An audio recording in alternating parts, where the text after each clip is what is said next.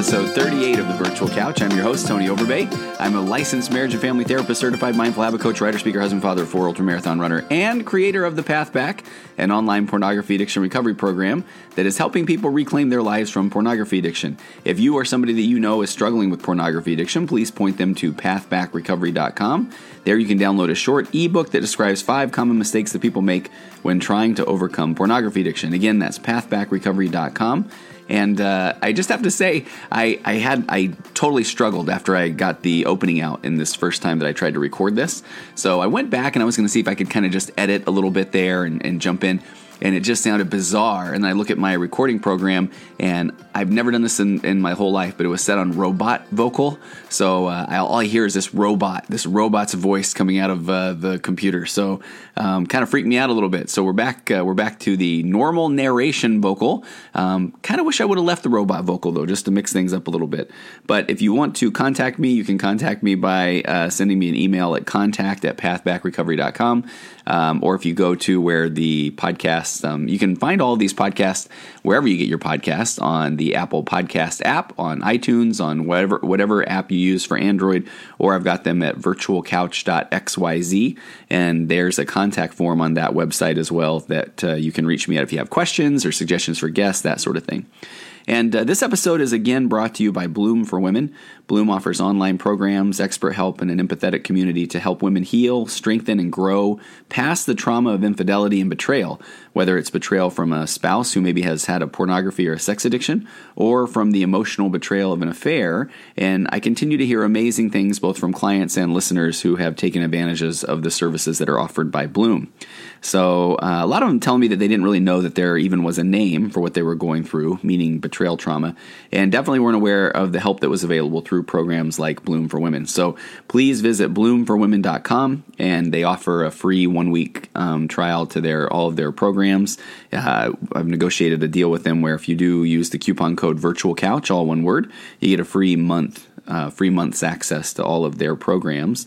And again, they're evidence-based programs. It's an entire community that's designed to help heal and recover from betrayal trauma. And as per usual, this episode is also brought to you by the fine folks at Eli's Extracts.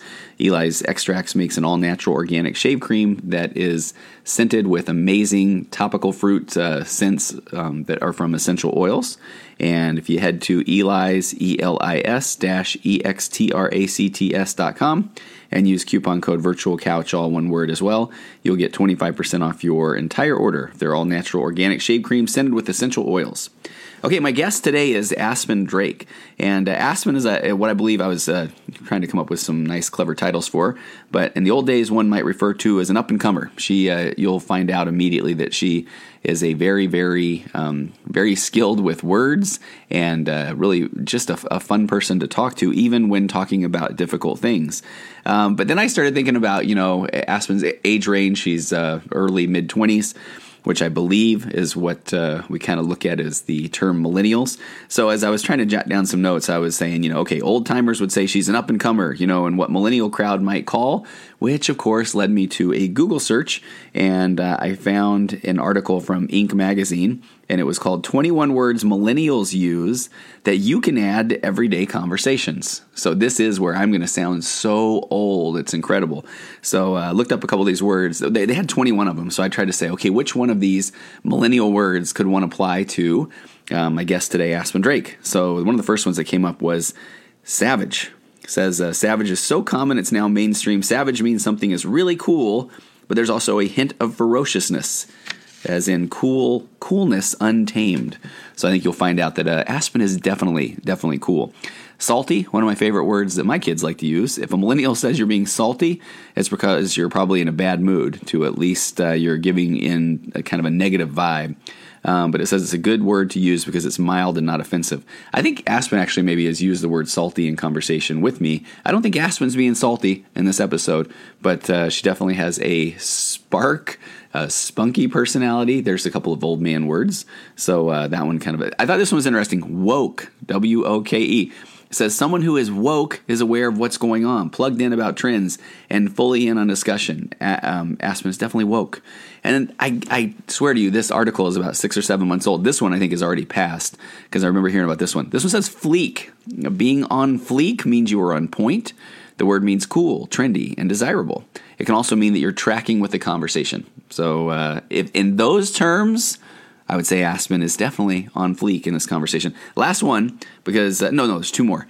This one has been around since I was in high school back in the 80s. So this one is rad, which I didn't even know that millennials had adopted this one as well. So the word has been around for a long time, but it's still part of the millennial canon. It's a shortened version of radical and means cool or edgy. And the last one that I really thought this was so clever, but then I didn't realize it was being overused even by the millennial crowd. But that is the phrase adulting.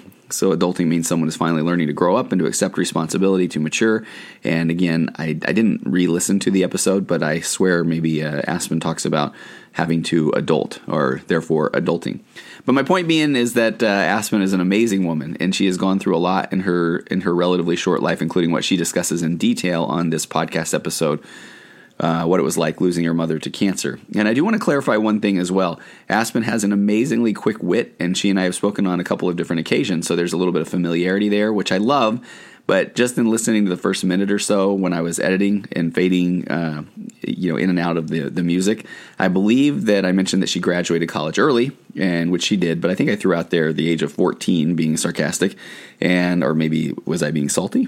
And Aspen corrected me by saying that she graduated at 15, which was also not true. It was actually 16, which I'm kidding. That wasn't true either. But I do believe it was around 20. And then I realized that she never clarifies that. So I know that there could be a lot of people listening that, when they're telling her story to friends or telling them to check out Aspen's podcast, that it could come across as, and she graduated at 16 from college, but she really didn't. But it was early. I think it was around 20.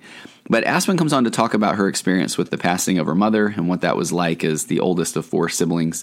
And I asked her also to talk about the 5 stages of grief and loss, something that she had done some research for on her podcast. And yes, please go give it a listen. She'll talk about it on the episode. It's called Loss for Words, and you can find it wherever you get your podcasts. But I feel like she did such an amazing job on her episode about the 5 stages of grief and loss.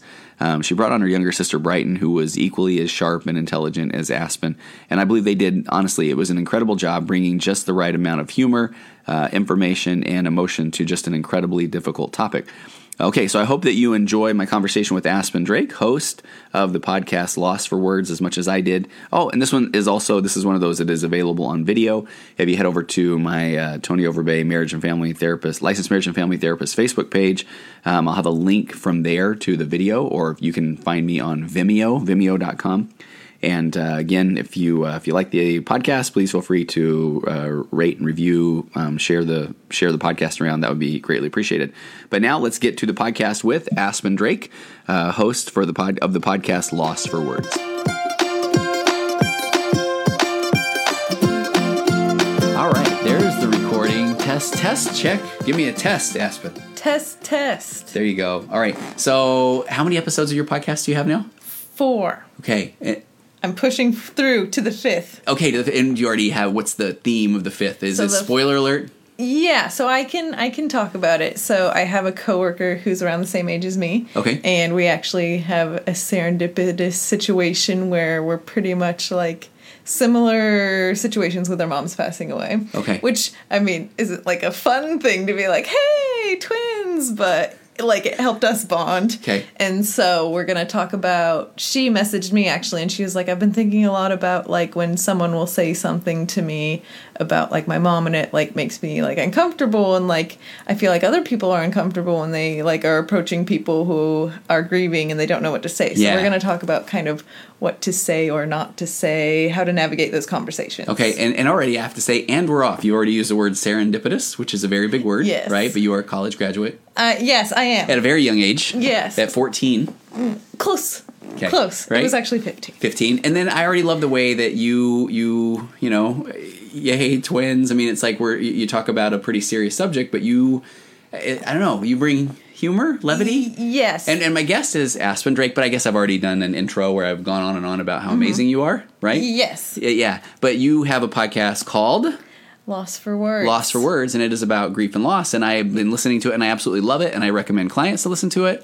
And, like, that's super flattering coming from the podcast general here. Oh, yeah, I think so, right? Yeah. I think the general, the commercial, like I got a little army hat on and a mustache, right? But so talk about that, bringing levity to a topic, about grief and loss, right? Well, I think that's just kind of my MO as a person. Okay. And my family. You know me and my siblings pretty well and how we handle situations. And there's been a few situations that we put into where it's one of those things where you can either cry or laugh, and we take that second route, and we roll with it.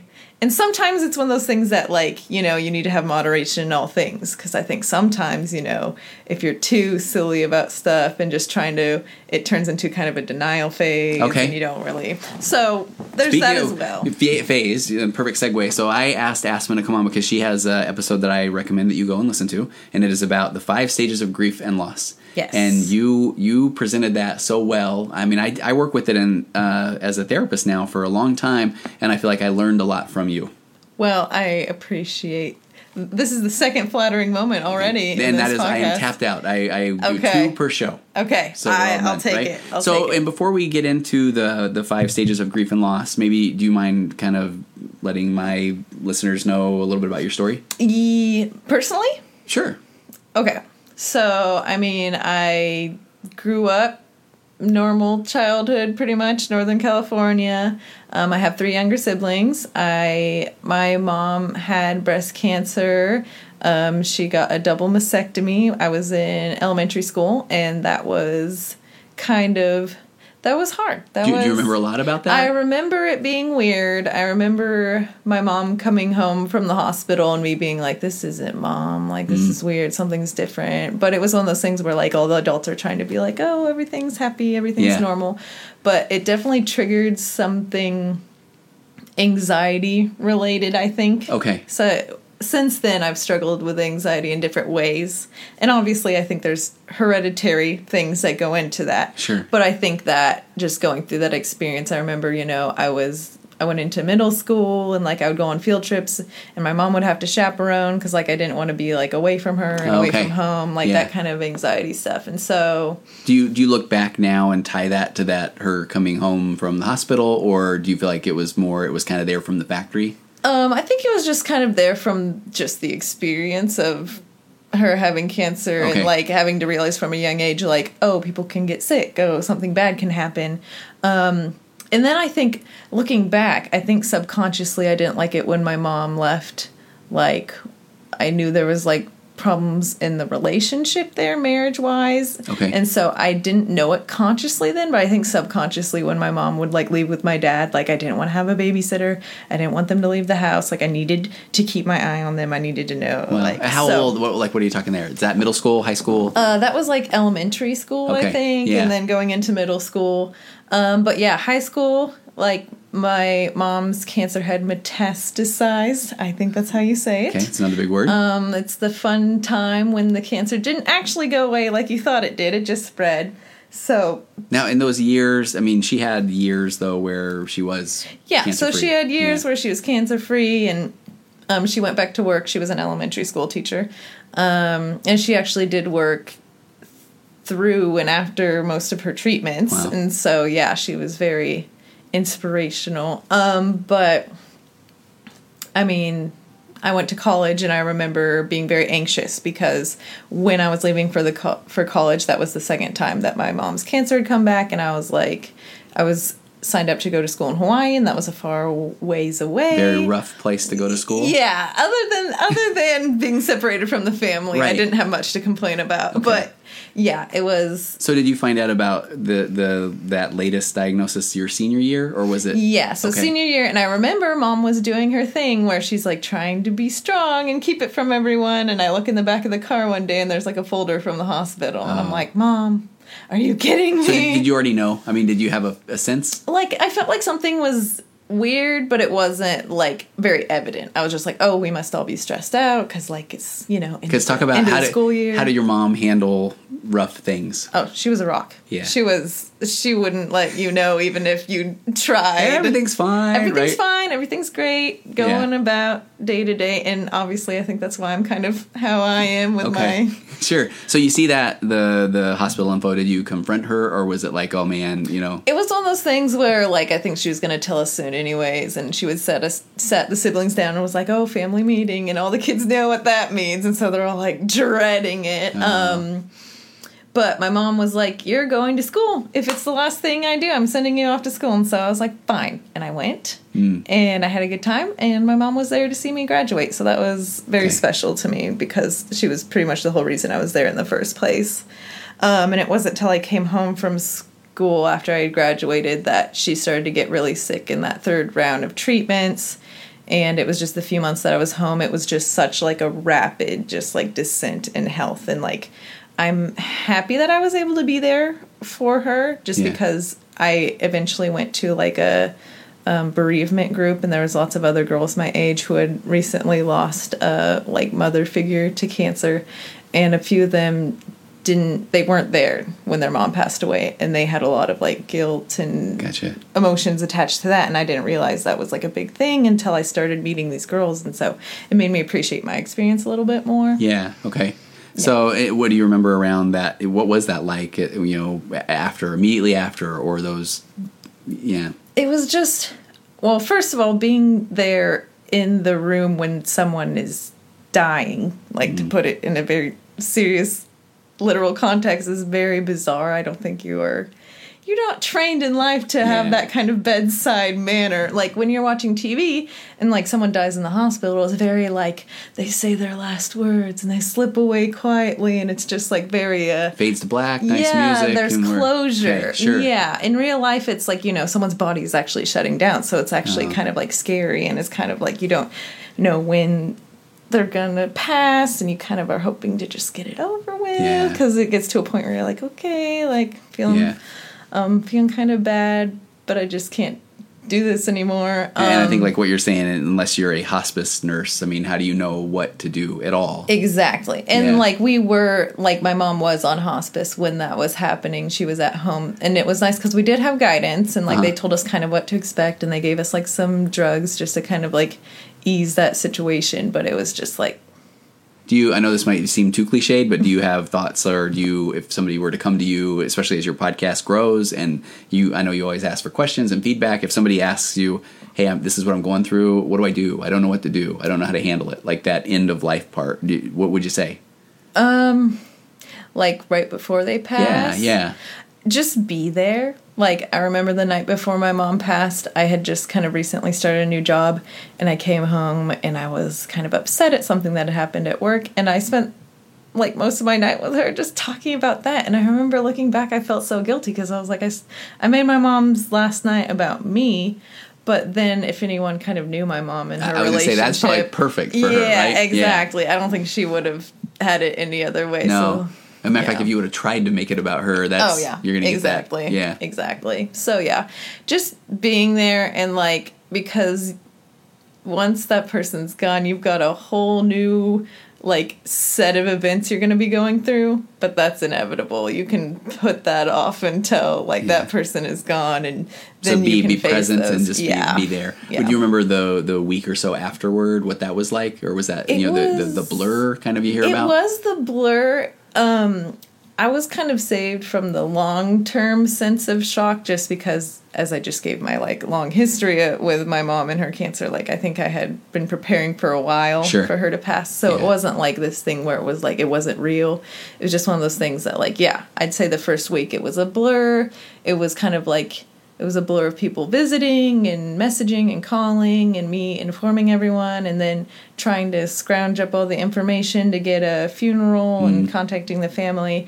And it felt almost kind of like a little safe space because, like, all your family starts flocking in, all the friends, everyone's there. You don't have to, like, worry about anything too logistical immediately. Everyone's just kind of concerned for your well-being, so there's kind of a safety net there. Can I tell you, I remember, because I got to attend the funeral, and I still remember, just my heart breaking, and I remember I watching then you guys all come in, the family come in, and I'll never forget that, you're trying to look at your faces, and it's like I'm expecting somber, and do you remember what you guys were smiling, and it was I felt like everybody, and it was packed, right? Yeah.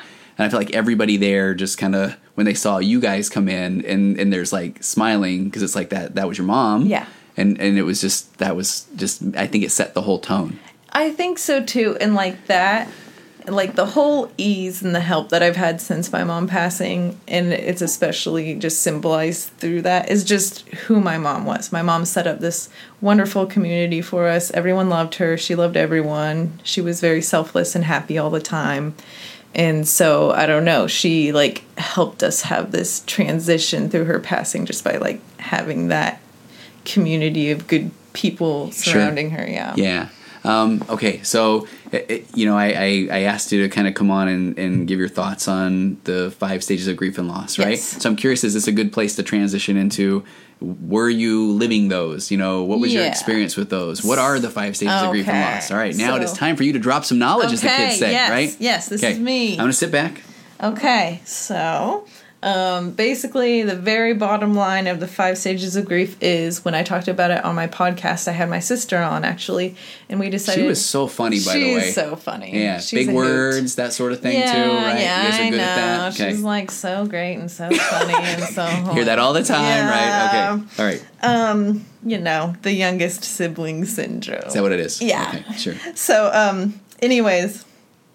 Elizabeth Kubler-Ross actually is the one who kind of created this concept of the 5 stages of grief. And we wanted to talk about the 5 stages of grief because we figured everyone's at least heard of it before. Yeah, sure. Even if you don't really know what it is, like, I feel like it gets referenced a lot. And so it actually came around in, like, the late 60s, early 70s when Elizabeth wrote her book. It was inspired by a lot of work that she did with people who were terminally ill and facing the concept of passing away soon.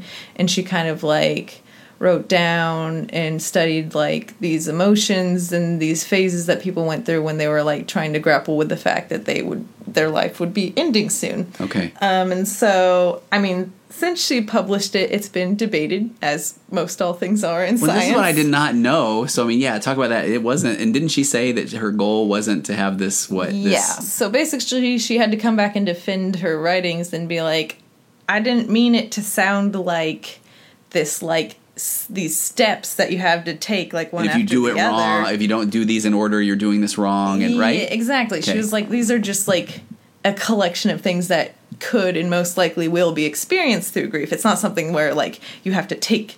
It's like a ladder going up to the next emotion to the next. Yeah, exactly. It's just kind of like some observations, and she was like, you all just took this way too literally. Really? Yeah. And any idea why? I mean, why did everybody embrace that? I don't know. I could look into it could be the formatting of the way she wrote it. Yeah. She could have wrote it in a chapter by chapter, step by step way that made it seem like it, or it was just, I think people in science and stuff like to nitpick and be very belligerent. Well, and I thought about it. I mean, as a therapist, I can't tell. I can't tell you. I will tell you. Mm-hmm. But I feel like people don't know what to do or how to grieve or the process. So I almost feel like people wanted to grasp onto anything tangible that looked like, oh, okay, there's a way to do this. Yeah. Then followed up with that, of course, is neat. And it's true, because you want to have that, like, safety net where it's like, this is what you can expect. Yeah. Yes. Yeah.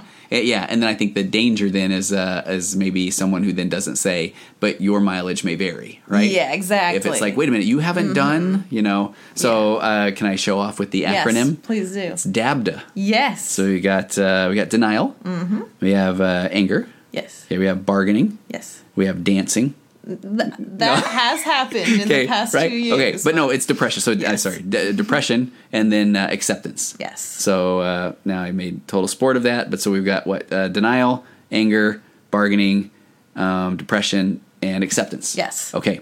So do you talk about your experience with those? Or, or do you want to kind of go into where that comes from more? Yeah, I mean...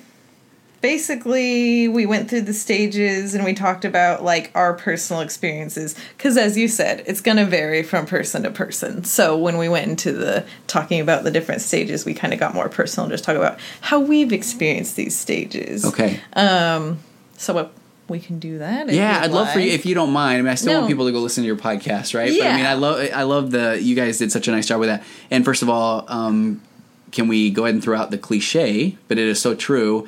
Aspen Drake, is there a correct way to grieve? No. Thank you. And you will hear that a few times in my podcast. Oh, and but a few it's times real. in everyone's. Yeah. Yeah, I mean, because I do feel like that's like, now, yeah, I do. Well, and I say, like, in my podcast, the whole reason I went to, like, this grievance group that really helped me to, like, conceptualize a lot of stuff in the first place was because, like, I didn't cry. That just wasn't, like, a physical reaction that I had to grief often. And so for me, I was like, there's something wrong with me. Absolutely. I don't, like, cry dramatically like in the movies. So, like, I must be a robot or something. Okay. Yeah. And other people are crying and you feel like there's judgment if I'm not crying. Yes, and it's one of those things where it's like people who, like, don't even know my life are coming up to me and crying and they're like, this is so sad. And I was like, well, I'm glad someone's crying. Okay, right? Yeah. Okay. So, yeah, kind of take us through those. Okay. So the first thing...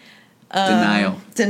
So denial is kind of hard to have when you were there witnessing it. Yeah. You get what I'm saying? But I think denial can be like a subconscious thing where you just go about your day to day and you kind of push it to the back of your head. If I ignore it, it'll go away. It's not real. Yeah. Okay. And that's kind of my pilot mode. That's kind of how I go into like, okay, get up, go to work, get chores done, like do that daily day-to-day grind like I live a normal life.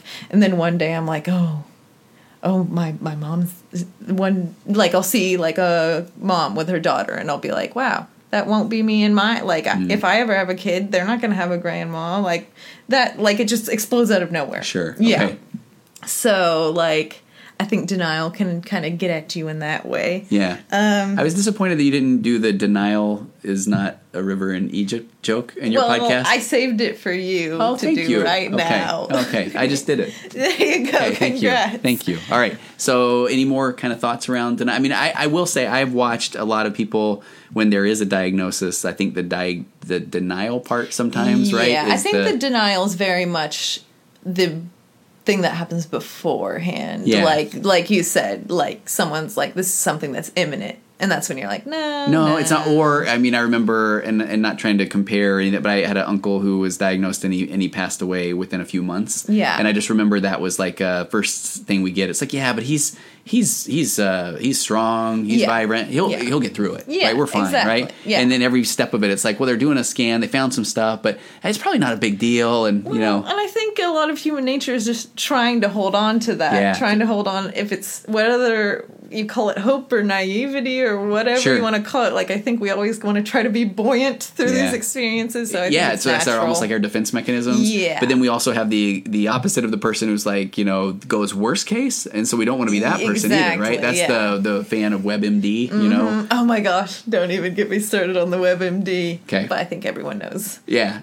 Don't look up yourself. Right, exactly, right? I do, I laugh sometimes with, I have a lot of clients who are doctors, and that's one of my kind of rapport building. Yes, what's that like? And in my world, I have people all the time like, okay, I am bipolar. I'm like, okay, let's kind of talk about that, right? And then, well, sometimes I get a little angry, sometimes I get a little sad, sometimes I get a little happy. I'm like, well, sounds like you got it figured out, right? Yeah. Well, WebMD, anyway. So, I could go on with that too. But denial, yeah. So, after that, anger. I can't picture an angry Aspen Drake. You were correct. Did you skip that one? That's not a... Then you did it incorrect. Yeah. No. Okay. I did the stages wrong because I'm not a very angry person. No, you're not. So, right. Did you have any of that? I do periodically. So here, this is how I'm gonna like frame all the stages for us now. Have you ever watched like a movie or like a TV show and these people are going through like these brambles, this forest, and then they see like a sign pointing and they're like, oh, it says go that way. And so they keep going for like a few hours and then they come back into a clearing and they see the sign again. They're like, I was just here. Okay, can I just tell you, and I don't want us to go on forever, but one of my very first 100-mile race I ever ran in my entire life, 72, 73 miles in, where it's the middle of the night, and I'm running with this German guy named Teo, and I'm pretty whooped at that point. Yeah. And we see this swing set, and I'm trying to do anything I can to just keep going. And I go, my kids would really like to play on that swing set. And then we go down a hill, and we jump and whatever, and we come up and around, and there's a swing set. And I'm like, man, my kids would really like to play on that swing set. And anyway, 3 times I do that. So I know you just triggered me. This is a very real, definition for you. Yeah. This is what going through the stages is like for me. I love it. I feel like, I'll get to that clearing and I'm like, okay, like, I'm really facing this now. Like, I feel like it's getting, like, this is real and I've uncovered, like, this emotion. I understand it now. And then I'm like, okay, the arrow says go that way. And so I keep going. And then, like, a week later, I come back in the clearing. I was like, I was just here. I was literally just here. Where is the progress? Okay, that's good. Yeah. So when we talk about, like, the anger thing, it's like, it's a periodic thing. Sometimes it comes up. Something will trigger it. Like, so it isn't just, I think a lot of people say, I'm angry at God or something like that. So there are people who are like that. I'm not philosophical enough. I don't know if I'm just not large-minded enough to get mad at, like, a larger figure. I'm just kind of get little scenarios. So yeah, that's a thing that is described as being in the anger thing. Not really in my forte. Sure, but so are you kind of saying, though, that my kids will never have a grandma thing, is that can bring anger? Yeah, stuff like that. Or this past week was my mom's best friend's birthday. So I messaged her and I was like, hey, happy birthday. Hope things are going good. Checking in with her. And she checked back in and she sent me this picture of she and my mom were like best friends, like in like high school. And so she showed me this like excerpt from this thing they both wrote, and I read my mom's, and like it was just so funny and charming and silly, and like I started thinking about how, like, my mom was just so full of life and so charismatic, and she touched so many people's lives, and like a lot of the time that I knew her, I think between like having 4 kids and a problematic marriage and being sick and working, I think that took a lot of the life out of her sometimes. And she was still wonderful and charming always, but I just like, I don't know, I got angry that she's not here to keep expanding that and to keep like fulfilling her potential in that realm, and I don't get to experience that personally anymore, so that made me mad. But I'm not a very angry person, so that righteous indignation that gives me like that boost of energy to like rage against the machine will slowly just wilts into this like, I'm just sad now. All right, so you quickly moved there then, yes, right? yes. And I didn't even have any other thoughts around anger from like where Elizabeth Kubler-Ross was going, or do you feel like we kind of covered that? Let's see in my notes.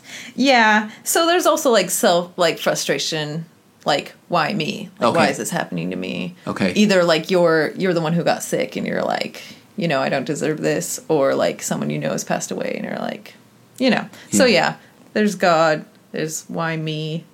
That's pretty much.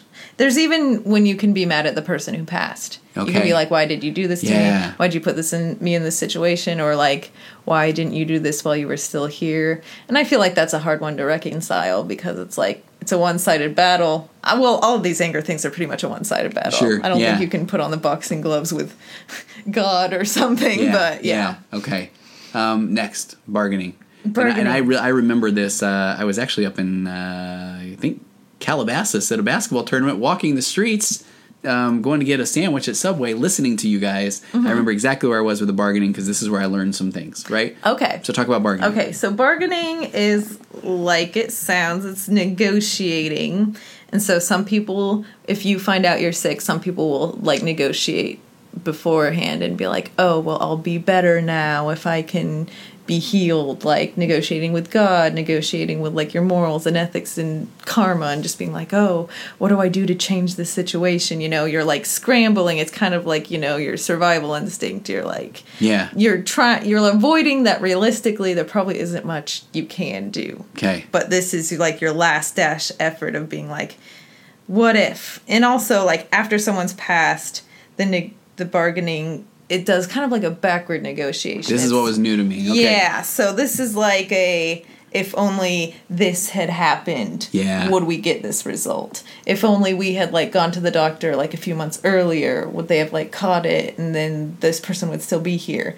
And I feel like that's just torturous, because you can run around in circles with what ifs all the time, and it doesn't change. This doesn't anything. sound very empathetic, but and a lot of times when I'm trying to work with change in the relationship people have with their thoughts, whether it's through mindfulness, that sort of thing, I just have is that a productive thought? Yes.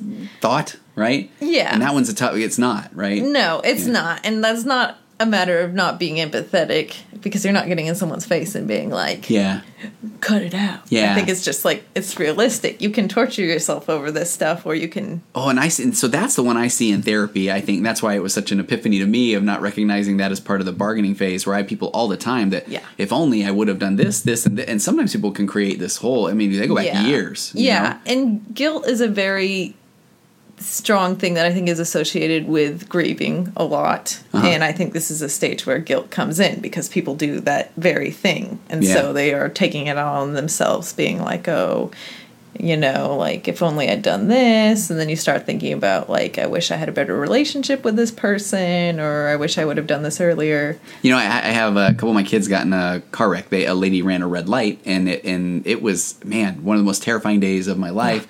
And they will still at times talk about, you know, I was doing my homework, and if I would have just done this, or if I would have, you know, and it's like, man, I see how hard that, or how easy I guess that is to just jump right into there. So I can't even imagine if it's something to do with somebody who had passed. Yeah. Yeah. Okay. So what's next? Dancing? Yes. Okay. Dancing your depression away. Okay. So depression, I think, is when the guilt that you might have fostered in other stages kind of really gets you. And so you can either, like, you know, face that guilt, but that's just exhausting. Okay. So you just kind of lay down and you take a little depression nap, which is what I like to do regularly. Okay. Yes. So, but the depression is kind of, according to this model, depression is kind of what helps lead us to acceptance, because you're depressed because you're finally facing the music and being like, okay, this is real. I can't work my way out of this. Anger's not getting me anywhere. I can't bargain myself through it, right? Okay. Yeah. So what was your experience like with depression?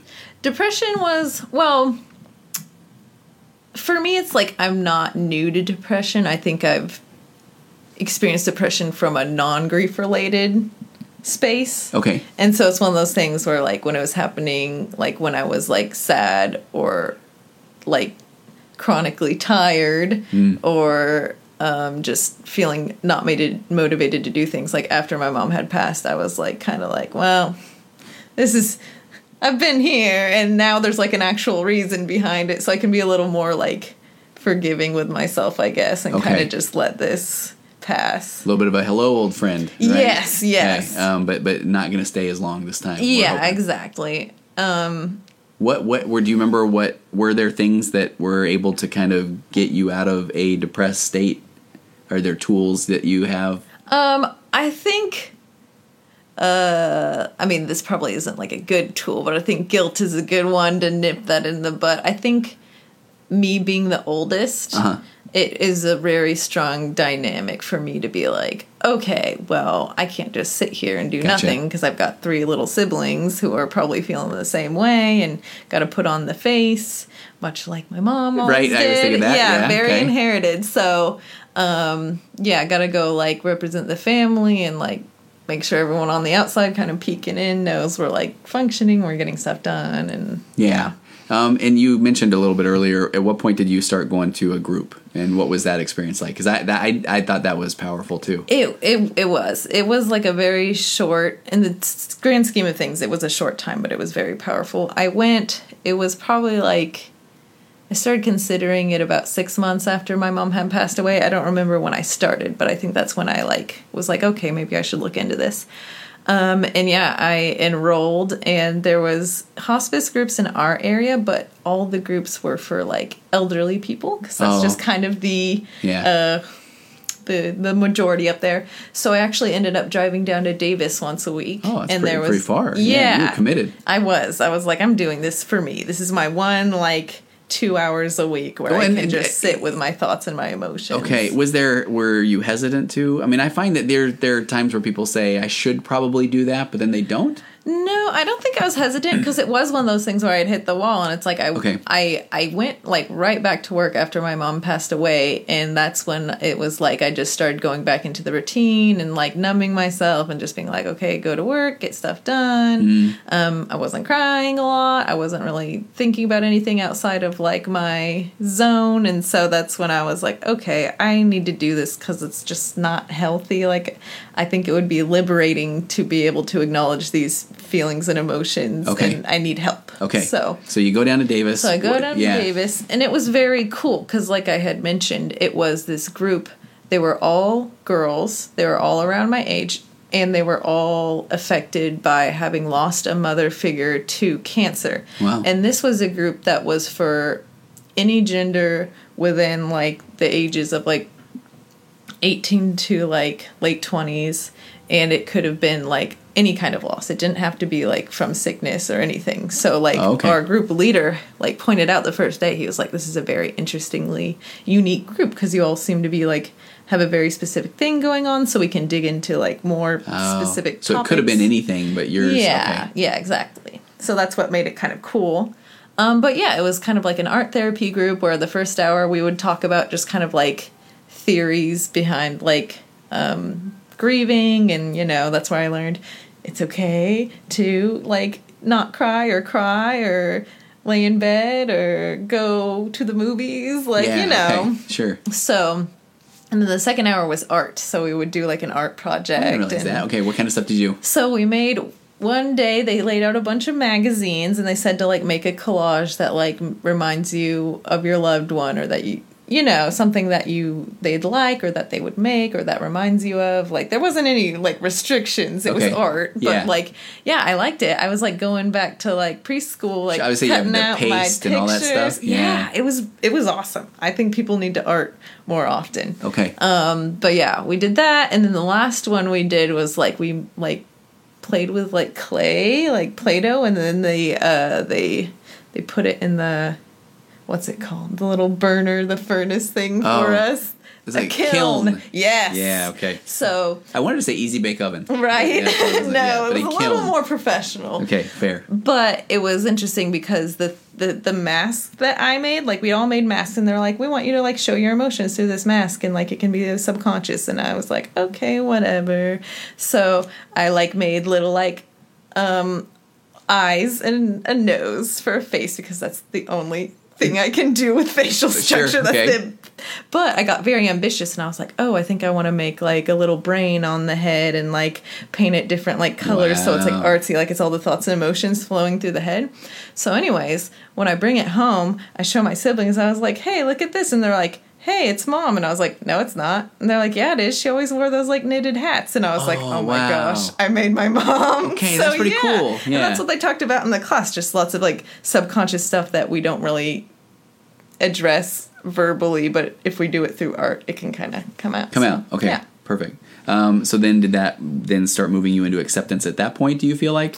For me, it's kind of like acceptance is a very weird thing to, like, have as a stage. Okay. Because I can't imagine ever, like, having this, like, epiphany moment where you, like, walk out into, like, the light and you're like, I understand the circle of life and all things, and I accept everything. I am done with all worries and fears. And, I feel like the closest you're going to get to acceptance is when you kind of realize, like everything, I think everyone has different bars, like, different stages where they can say, oh, this feels better. Mm-hmm. This feels, like, more acceptance related. But it's like, I think as long as you're, like, feeling better than you were before, even just a little bit, I think that's, like, a step of acceptance. I like that. I think it's just a continual, like, you can feel. But yeah, I don't think there's ever going to be a time where you're, like, 30 years later and you're like, I'm okay with this. This was a good thing, you know? Yeah, I do. I had a brother pass away 20-something years ago, and his birthday would have been yesterday, and it's like you still have those times where I gave a little thought to, it would have been nice. What would we have been like as an uncle? Would my kids have played with him? That sort of thing. And but then it's like, I'm okay. I mean, it doesn't have as much of a sting. Exactly. And like I said, everyone has, like, gonna have different levels. So, like, for me, it's like I don't have that milestone where I'm like, oh, I can, like, talk about it without crying now, because, like, that wasn't a problem for me before. But I'm sure for other people, that would be like a really big milestone. Sure. So, did you ever have a moment where the tears did come and unexpectedly? Yeah. What for me, it's like I have to practice well, first of all, I think tears just build up. I get like stressed and I'm holding everything back for so long. And then one day I'm like, oh, that's it. This is the day. Like, it's coming. So I think I have that. But also beyond that, I really have to like have a concentrated effort at like acknowledging my feelings. So I mentioned in some of my podcasts that I like writing because that helps me really dig into my memories and my thoughts and my feelings. And now podcasting is another way that I can kind of like untangle the thoughts in my head and like get it out verbally. Okay. So. You talked about a couple of things. Was that the same episode where you talked about the cultural part where you were kind of paying homage to your mom? Do you remember what I'm talking about? Oh, yeah. What was that about? Yeah. Okay. So there's were you talking about the little like fair that I went to? Yeah. Yeah. So there's some fairgrounds by where I live, and they put on an event every year, and I can't for the life of me remember the name. Okay. But it's just where people in the community make like little shrines or homages or like for like people who have passed away, like specific people in their family, or for like groups of people, or just to like memorialize. Thank you. That was a tongue twister. Yeah. Just kind of like a concept or like so, I went there, and that was like, when you think about death, or like, you just think about going to a funeral, and then you go through the motions with that, and then you leave and you wipe off your hands and you're done. Like, death isn't that. It's not anymore. You don't think about it anymore.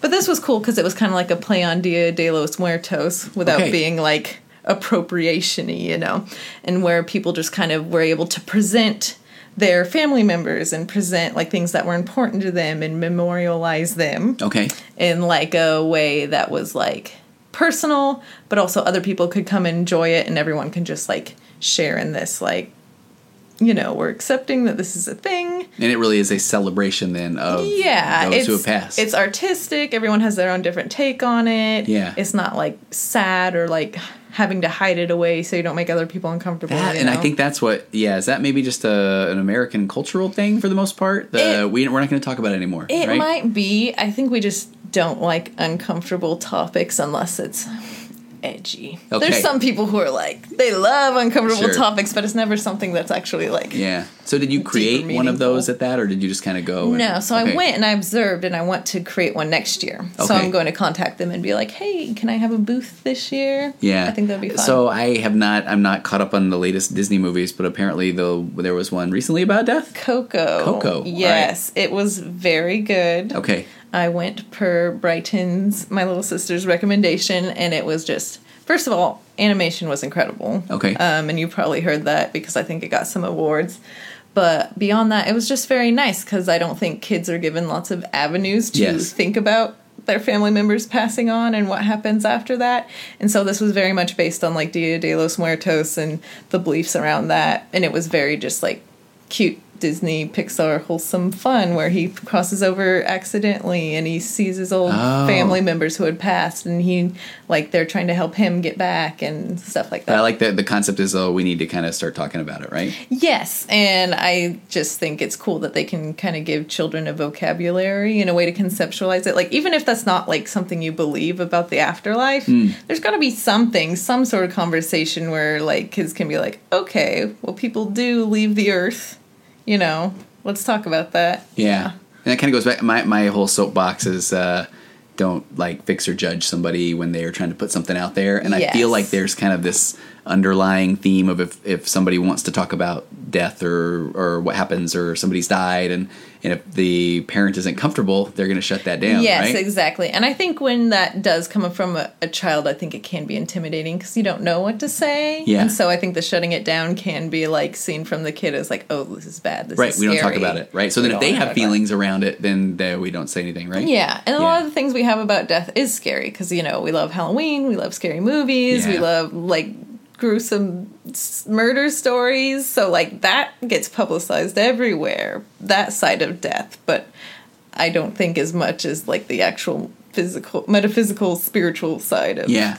I have to tell you, I haven't talked about this on any podcast, but the town that I live in, last year we had a very beloved football coach pass away on the field during a practice where there were tons and tons of kids. Yeah. Coach Morales, and he was so they asked me to come talk to all of the kids, the parents, the cheerleaders, and I thought that football board did such a nice job of, they wanted to right then, because a lot of kids had questions or they didn't even know what they saw, and and I remember I was speaking to that group, and it was kind of going through this, hey, it's okay if you're sad, it's okay if you're not, it's okay if you knew him, it's okay if you didn't, and I just thought that was huge. Yes. And they had there was all the chaplains from all these various churches there, and but I thought, okay, that was a super positive thing to do, instead of just like, hey, a lot of the kids don't know about it, so let's kind of keep it quiet, right? No, and that's so great. Yeah, so I just thought that was like more toward let's kind of give it a voice. And and that's super awesome. And I know it just seems weird and open-ended to be like, oh, you can feel anything. Right, yeah. And it's okay. Like, I don't think that's usually the answer we have for things, and so Yeah. it feels weird to say that.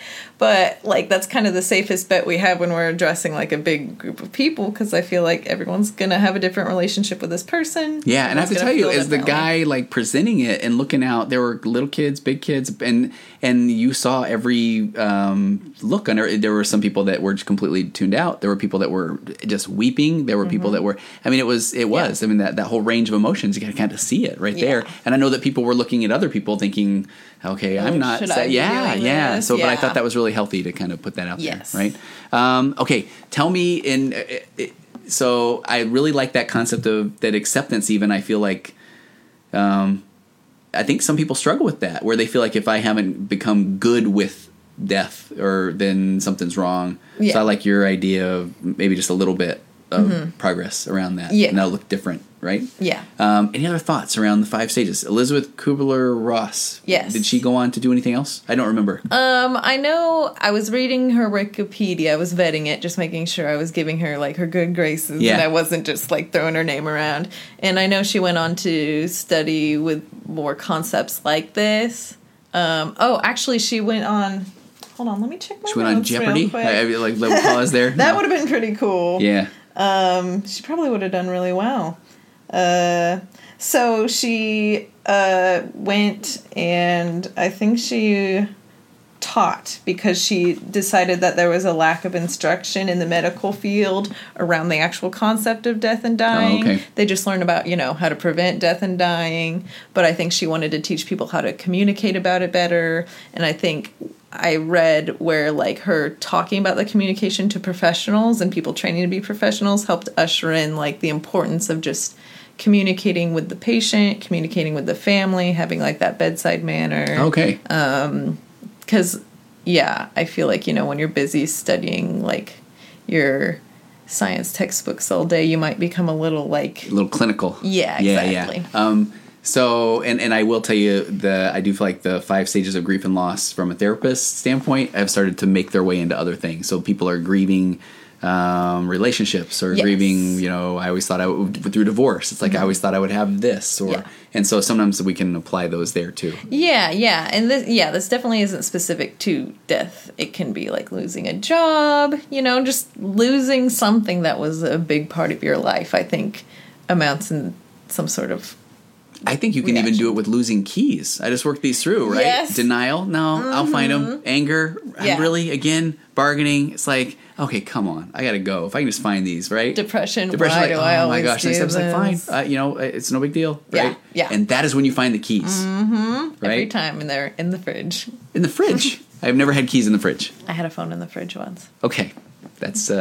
I feel like I wish that we just like ended it right there. Had a phone in the fridge once. All right, anything more kind of to share about? Where do you want to go with your podcast? I mean, it's new. I really love it. Yes, it's very self-starter. Okay. It's very like I definitely have had the self-sabotage stuff that I'm trying to put behind me, the imposter syndrome like you talked about, where I'm like, oh, I'm not a real podcaster. Right. Yeah. So basically, I listen to podcasts and I love them very much. And I very much admire the people behind the podcasts. And so I'm like, and I've always wanted to I like storytelling. Mm-hmm. I like sharing my experiences because I feel like I've had some experiences. Yeah. And I like just being able to have fun and joke around and meet other people and talk to other people and just have a space to do that. So, out of all the like media types that are out there right now, I just felt like podcasting was one that seemed interesting, and I was kind of bonding with it lately, so I just went for it. Where will it go? I don't know. I would be super honored and flattered, and it would be my dream if it went to a place where, I could continue and I could make a little community for people who, are experiencing grief or loss or just want to have a space to understand that if they aren't. If I move on to other podcasts, that's farther on in the future. I get you. But I like that you want to start getting more dialogue around this sensitive topic. Just give it a space, because I feel like, there are spaces, there are people talking about grief and loss, but like I said, people's experiences are different, so different people are going to gravitate towards the different communities that are kind of talking about it. Well, I will have you back to talk. I want to talk about what it was like to live in Hawaii, right? Yes, I think that'd be fun. Talk about that. Do you have a quick, cool story, like something crazy? I have like an anecdote. Let's hear an anecdote. So, going to school in Hawaii sounds like this magical, wonderful thing. Yeah. But it's this constant life of like stress and guilt, because you're at the beach and you're like, oh no, I should be doing homework. And then you're doing homework and you're like, oh no, I should be out enjoying the beach and enjoying nature. How long am I going to be in Hawaii, exactly. Right? And okay. so you're constantly going through that cycle, and it's wonderful and it's worth it. But just be warned, that's the life you're signing up for. Did you ever hula? Yes, I took a hula class at the school. Nice. It was very fun. Okay. And I kind of want to do it again, but I think Sacramento does have some options. So, nice. Okay. Yeah. All right. So will you come back on to talk about? I would be honored. All right. Hopefully, people download this. Oh yeah, that was. So where do you find your podcast? Okay, so my podcast, Lost for Words, it is on iTunes. It is on Android stuff, wherever you podcast. It's on iTunes, and search. if you don't have iTunes, then get with the times. Oh, easy now. Okay. Oh yeah, and then you have a Facebook group. I have a Facebook group if you want to look that up. I have a personal Instagram. It's called Please Be More Pacific. I made that when I was in Hawaii. I thought I was very clever. But yeah, I post about the podcast there, and I make personal posts about my mom. So if you want to kind of peep into that life, that's there. Okay, perfect. All right, so I would encourage everybody, Lost for Words. My guest, Aspen Drake, we will have you back. Yes, thank you. And thank you, everyone. Yeah. We never even looked at the camera once, thank did we? you. I super appreciate you having me on. You bet. Because it's Couldn't a wonderful wait. podcast. Literally, I've been begging you to come on. That's what I think is funny. I'd be like, I don't know, kind of busy. Well, and then I brought up the imposter syndrome. You'd text me and I'll be like, oh, he just feels bad for me and he wants to follow up on his request. Okay, and so really I'm like, I'll record this one, but I don't think it's going to make the air. Yeah. It's so, I'm going to lose this file accidentally. It happens. Okay. All right. Aspen Drake, thank you very much for being on the virtual couch. Oh, I didn't know we were shaking hands. We're shaking hands. Left-handed, like scouts. Office. There you go. All right, we'll see you next time. Yes, thank you. Thanks. Compressed emotions flying past our heads and out the other end. The pressures of the daily grind, it's wonderful. Elastic waste and rubber ghost are floating past the midnight hour. They push aside the things that matter most. It's wonderful. I have to wonder which ghost is mine. He eats my ponder and somehow takes up all my time. The scream by